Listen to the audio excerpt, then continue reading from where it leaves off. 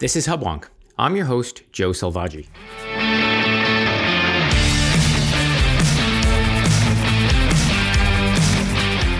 Welcome to Hubwonk, a podcast of Pioneer Institute, a think tank in Boston.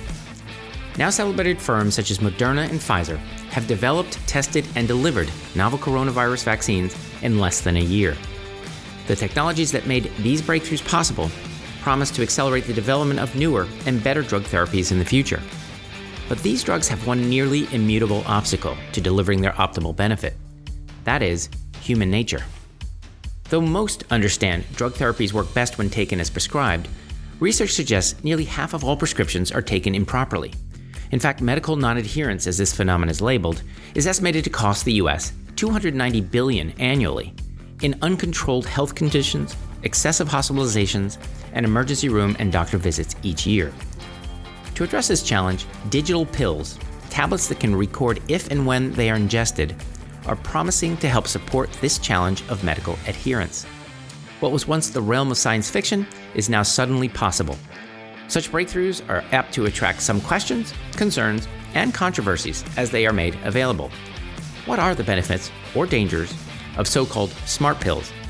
And when are we likely to encounter them? My guest today is Valerie Sullivan, CEO of EtectRX, a leading firm in the field of digital pills. EtectRX recently received FDA approval for its products and plans to start deploying the technologies to promote greater medical adherence. Ms. Sullivan joins me today to discuss the promise of digital pills and address the concerns the technology may face with consumers. We'll explore whether the recent enthusiasm for drug development engendered by successful vaccine rollout will provide a tailwind for EtectRX, or will those with concerns, genuine or imagined, about a digital pill that tracks us in an Orwellian future will make the embrace or uptake of these innovations arduous or even impossible. I'll also be joined by Bill Smith, visiting fellow in life sciences at Pioneer Institute. Bill will share his views as a scholar and former drug company executive on the potential benefits of digital pills for both consumers and the healthcare system itself. When I return, I'll be joined by Pioneer Institute's Bill Smith and EtectRX CEO Valerie Sullivan.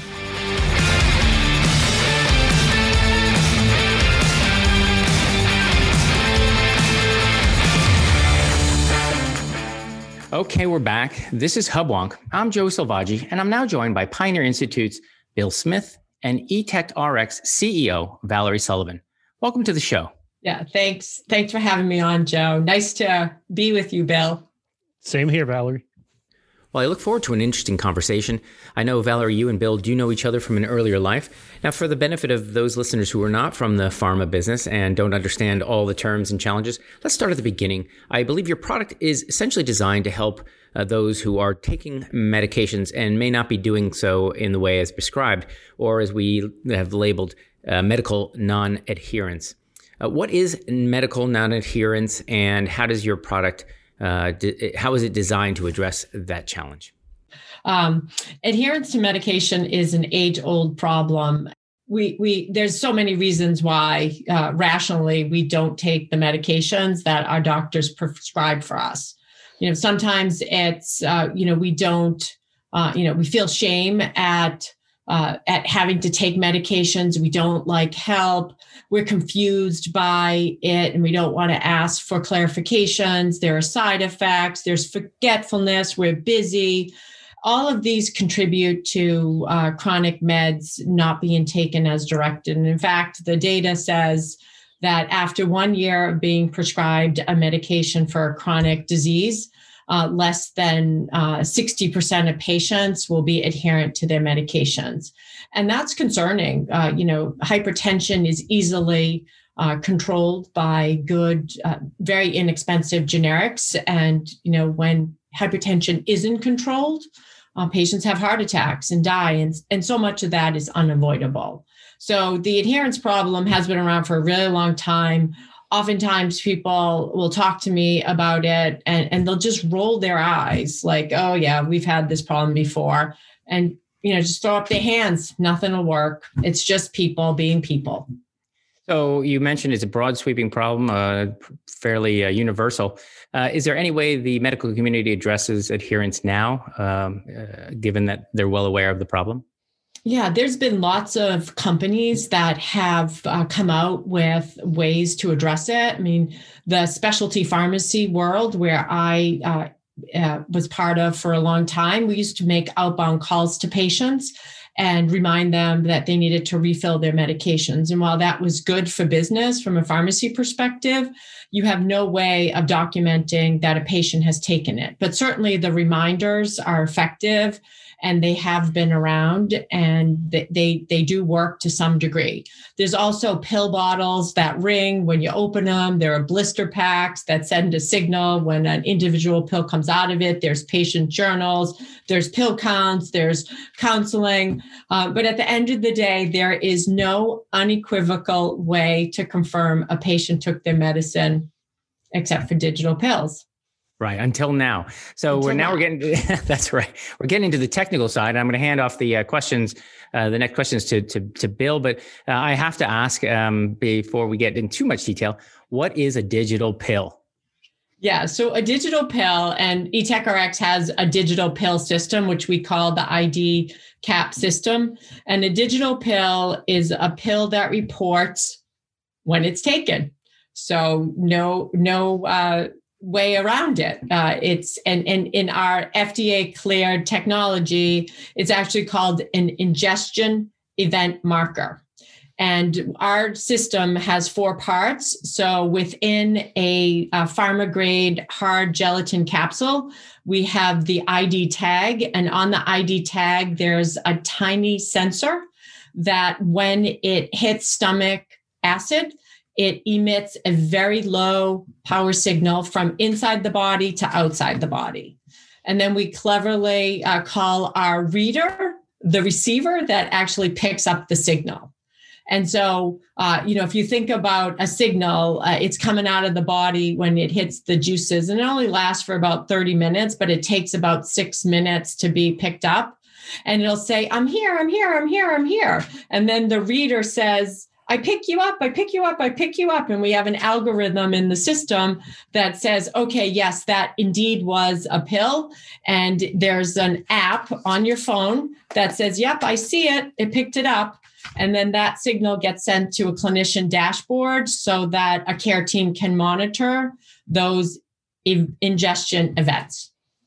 Yeah. So Valerie, that's what I wanted to ask you about. So if you're a physician, you have a website that you go to, a dashboard, I assume, and you see patients and how adherent they are to their medications. And do you get a warning or a flashing light, or how do you tell that somebody has not taken their medication?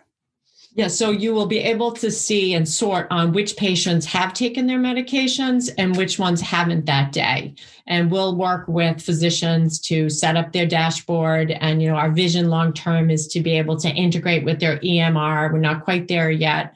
And so that we want to make sure it's an easy system for physicians to say, here are all the patients that weren't adherent, and to be able to intervene, whether it's a text message or a phone call from the nurse.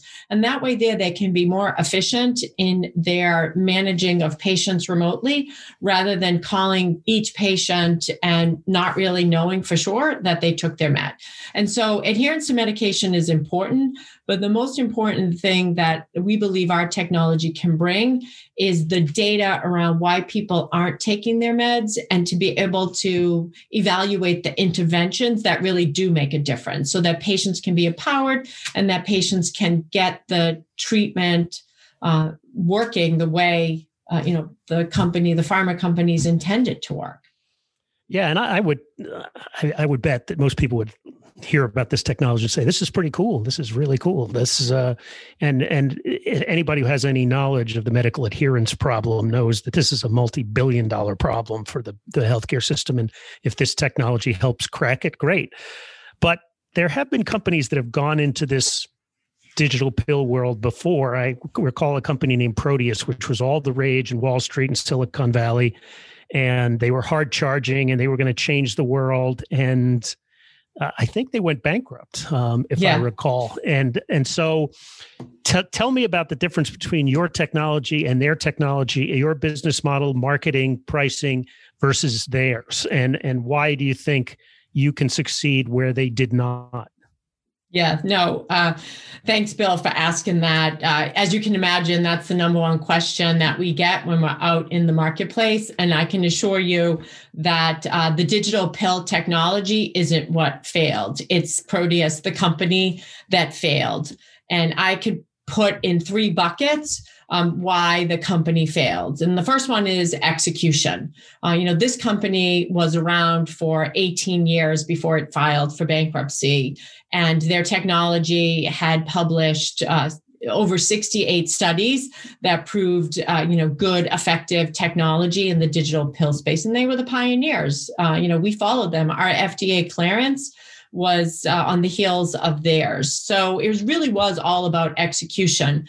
And, when you're innovating, you do need to evaluate, hey, should we go to the pharma group? Should we go to practitioners? Should we do drug device combinations? Should we build a facility?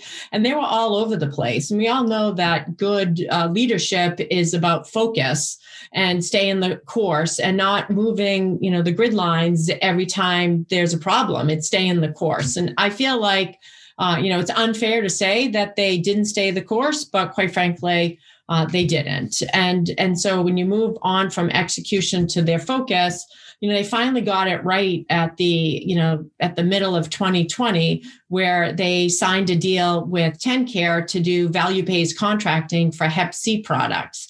On the heels of a study that showed that 99.1% of patients, a 200 patient trial, that showed, clearance of the Hep C virus, 99.1%. That's pretty cool. But it was too late. So the third bucket is timing. They had a difficult partnership. They couldn't raise more money during COVID. And, their partner, Otsuka, kind of forced them to file bankruptcy. And no other suitors came about during the pandemic. And Otsuka was able to pick up this technology for a song. So how we're going to be different is, my background is all about execution and focus. And as an adjunct professor at Bentley, I know that leadership does drive results. And so I've got a great team of engineers. We've got better technology in two ways. One is that our technology doesn't require a patch. The patch had up to a 40% adverse event rate. And second is our scalability is so much easier than theirs. We are able to over-encapsulate any oral pill that can fit into our gelatin capsule, our ID cap, without requiring another FDA clearance. And we all know how challenging that can be for pharma. So Valerie, you introduced a couple of concepts, and I think you and Bill are in the space, so the lingo. So for those of lay people like me, let me just ask a couple of questions that I think you touched on. You mentioned this Proteus has been around for 18 years. I'm assuming that this is their technology. So the technology has been around for quite some time. You've recently used it on the heels of their approval. The FDA approved yours. Has there been any safety concerns along the way? In 18 years, now I suppose both of you have it right. Timing is everything, but you said for 18 years, have they had it wrong, and how did they have it wrong? And you mentioned briefly, you've got some sort of transponder on you to measure the pill. You mentioned they had a patch. So how many iterations of this technology have happened before we got to today? Yeah, great question. So the technology, ingestible sensors, have been around since the late 50s.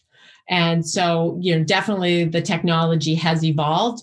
My group of engineers have been laser focused on trying to improve the measurement of adherence to drugs. And they started off thinking about this on the tongue, actually.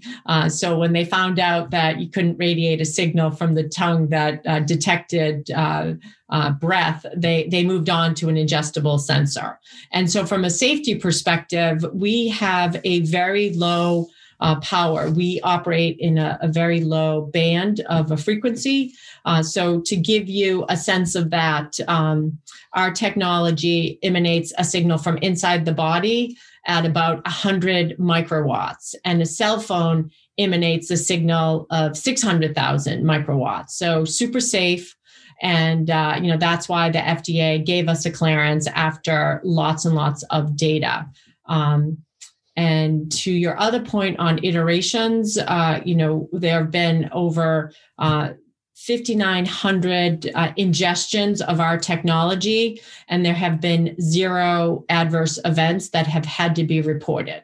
Now, there are some side effects, some pruritus and some GI concerns, but for the most part, very low powering technology that we feel is very safe for patients.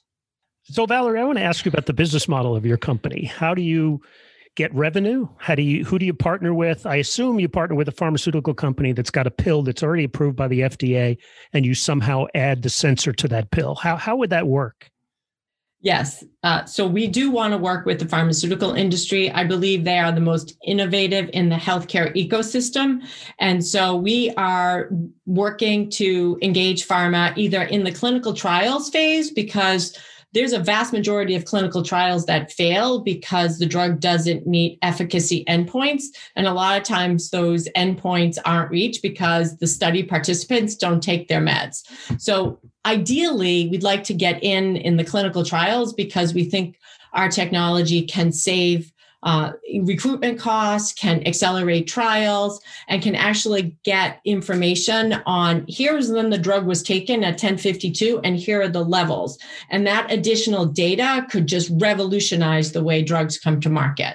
But there's also pharma companies who want to talk to us about drugs that are already on the market. So what we want to do is we want to work with pharma companies, and we want to license our technology and offer wraparound services so that we can work with them to ensure that our technology is integrated in their already existing systems, so they don't have to blow everything up and start again. We can work agnostically with any system that already exists. And from a tactical logistic perspective, so we manufacture the empty ID capsules with the ID tag in it, and we will ship those empty capsules to either a pharmacy like Optum, who has experience doing this, or to a contract manufacturer, and they will take our capsules apart, put the oral pill in, co-join the capsules, and dispense those to the patient with the reader to make sure that the patient, it's easy to get started and record your information the day you open your mailbox and get out our information. Can I ask though, imagine I'm on a particular drug that has this as an option. Would this be mandatory for a particular type of drug, or do you imagine each drug having 2 versions, one trackable and one not? Great question. My vision is that you would have the chip version and the non-chip version listed on compendia so that any pharmacy could adjudicate either one. And I don't believe that any technology can make a patient take their medication. And so, the doctor-patient relationship is one based on trust. And when prescribers understand how good this technology can help them in remote patient monitoring, I believe they'll communicate to the appropriate patient who can benefit from our technology. Now, before we go any further, and I'm very excited about this technology. I'm sure you've heard at least some concerns about the idea of ingesting a chip, if you will.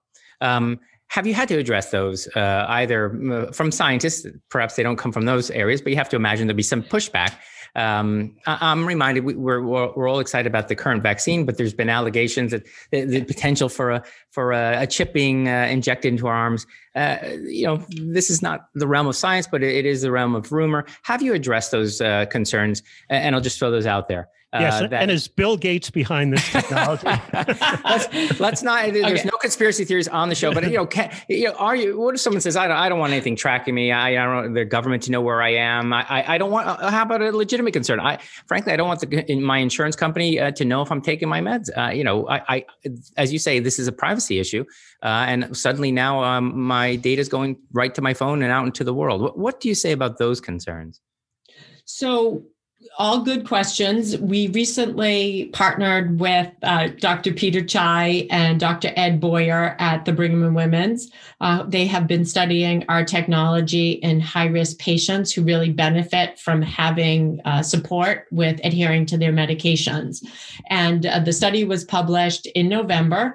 And while it was a small study cohort, more than 2/3 of patients said, yes, I like this technology. It gives me comfort. It helps me feel empowered to know that what I am doing is helping me with my disease. Are there going to be some patients who are going to be skeptical? Absolutely. The best way we can continue to get the word out is to partner with prescribers and patients like we're doing at the Brigham and get the data out that support it. And over time, I believe we're all moving towards digital. The pandemic has really helped to accelerate digital health by almost 5 years. And, we are tracking everything we do on our smartphones, with our smart devices, with our smartwatches. And it's only a matter of time before, people see, like, I need to really know if I'm taking my medication, because as humans, we predict how good we're doing when the data really shows that we're probably not as good in some areas that we think we should. And when we look at the data, it does help us. And I think it's called the Hawthorne effect, or you could call it the Stephen Covey effect. You can't manage what you can't measure. And there's really nothing that measures adherence. So once you do have somebody, under the microscope looking at how you're adhering, then patients, may be able to adhere more strongly to their medications and ultimately get better outcomes. And that's really what I've been about my whole career, is helping to empower patients to use all the technologies that are out there, starting, with drugs, to live better lives. So, Valerie, I just want to ask about therapeutic areas. You mentioned hypertension, but I assume there are therapeutic areas you might target before others. Yes, where adherence is really important. What areas do you think they would be? Yeah. So I say to the team that we have at EtectRX, we're like kids in a candy store. There's not one therapeutic area that wouldn't benefit from our technology, but really need to stay focused. And so I think Hep C is a great use case, and, would love to see TennCare pick up their contract from let's make sure we get as many TennCare patients to have their viral load eliminated and cured, so that we don't have to pay for liver transplants. And more importantly, why patients don't have to continue to suffer with hepatitis C. I also think that oral chemo is a great place. More than half of all the chemotherapeutics that are coming onto the market are oral, and these drugs cost a lot of money. And it's hard for patients to stay adherent to them if they have side effects. And so, in the old days, you get hooked up to your chair, the oncologist made sure you took your medication, knew if you were having a side effect, sent you home appropriately, but knew you took it. These oral chemo meds, there's no way to really know it. And then if you have a side effect, there's a good chance you'll call your doctor and say, hey, I'm having a side effect, but there's a good chance you're feeling so lousy that you won't. And by the time 3 or 4 days goes by, 1, you've wasted the value of that drug. And 2, you might be in the hospital. And 3, your disease might not be eliminated or at least mitigated to the degree it could. So we really think oral chemo is a great use case, and, a bunch more, but those are the top 2 that we're trying to stay focused on. I don't want you to go too far into the future, but it seems to me this technology is sort of binary. You've either taken your medicine or you haven't, and that's the extent to which you want to measure. Going beyond there, can you imagine this technology being used as a diagnostic test? You mentioned Hep C as a sort of a target case. Patients have to do more than just take the drug. I think they have to lay off drinking and other, let's say, bad activity.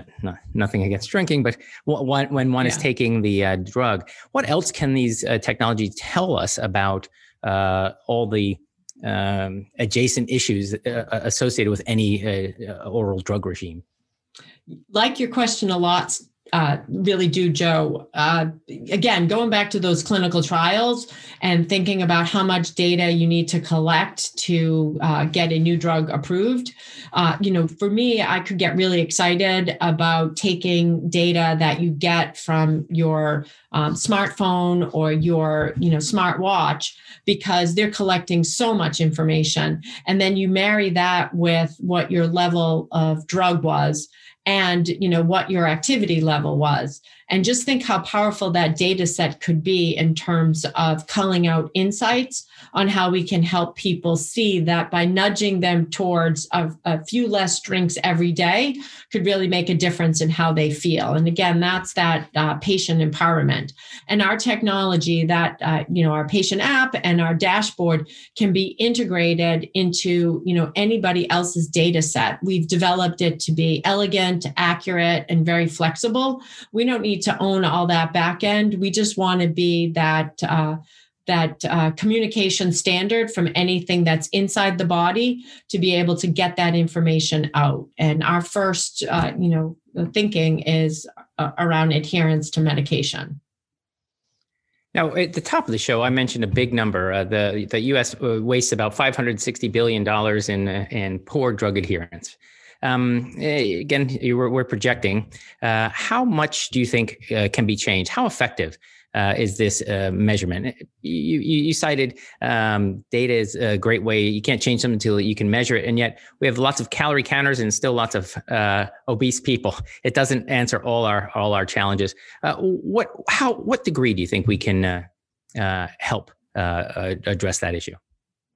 So I did some research with a really smart group of consultants, and we believe that within the next 3 to 4 years, if we could get 6 different pharmaceutical drugs to be have an encapsulated or a digital pill approach, we could make a difference in about 5% of clinical trials. Now, there's some fancy math there, and it's extrapolation.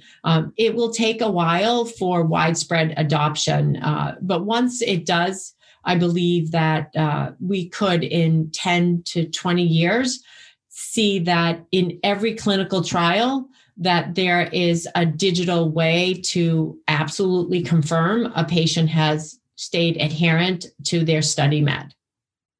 Now, the policy angle of this technology is that saving money on healthcare saves money for other things that we would rather spend money on.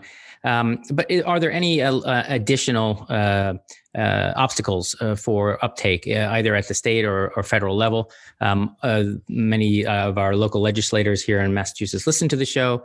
I suppose there may be some leaders in the pharma world that also listen to the show. What can we do to help accelerate the uptake of this technology?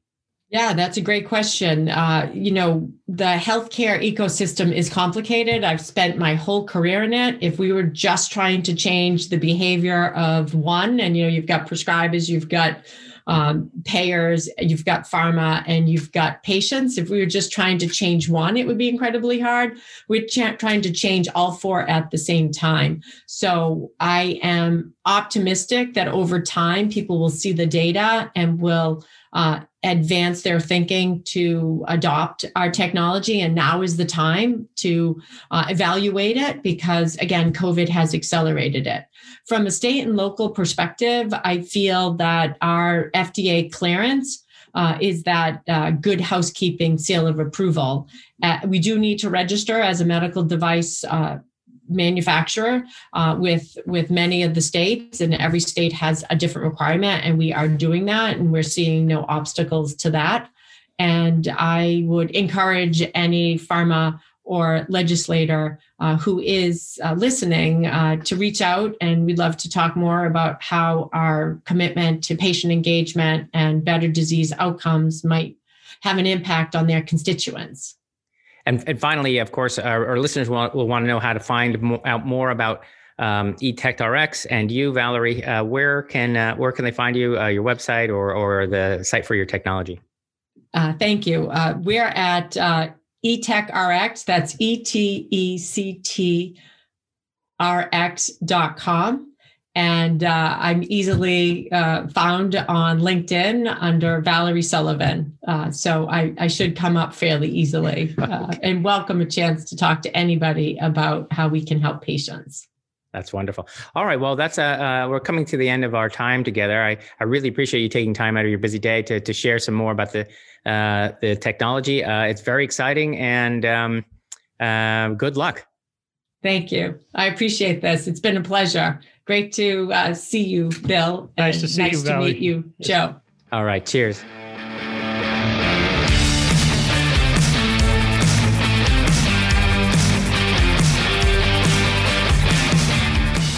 This has been another episode of Hubwonk, a podcast of Pioneer Institute, a think tank in Boston.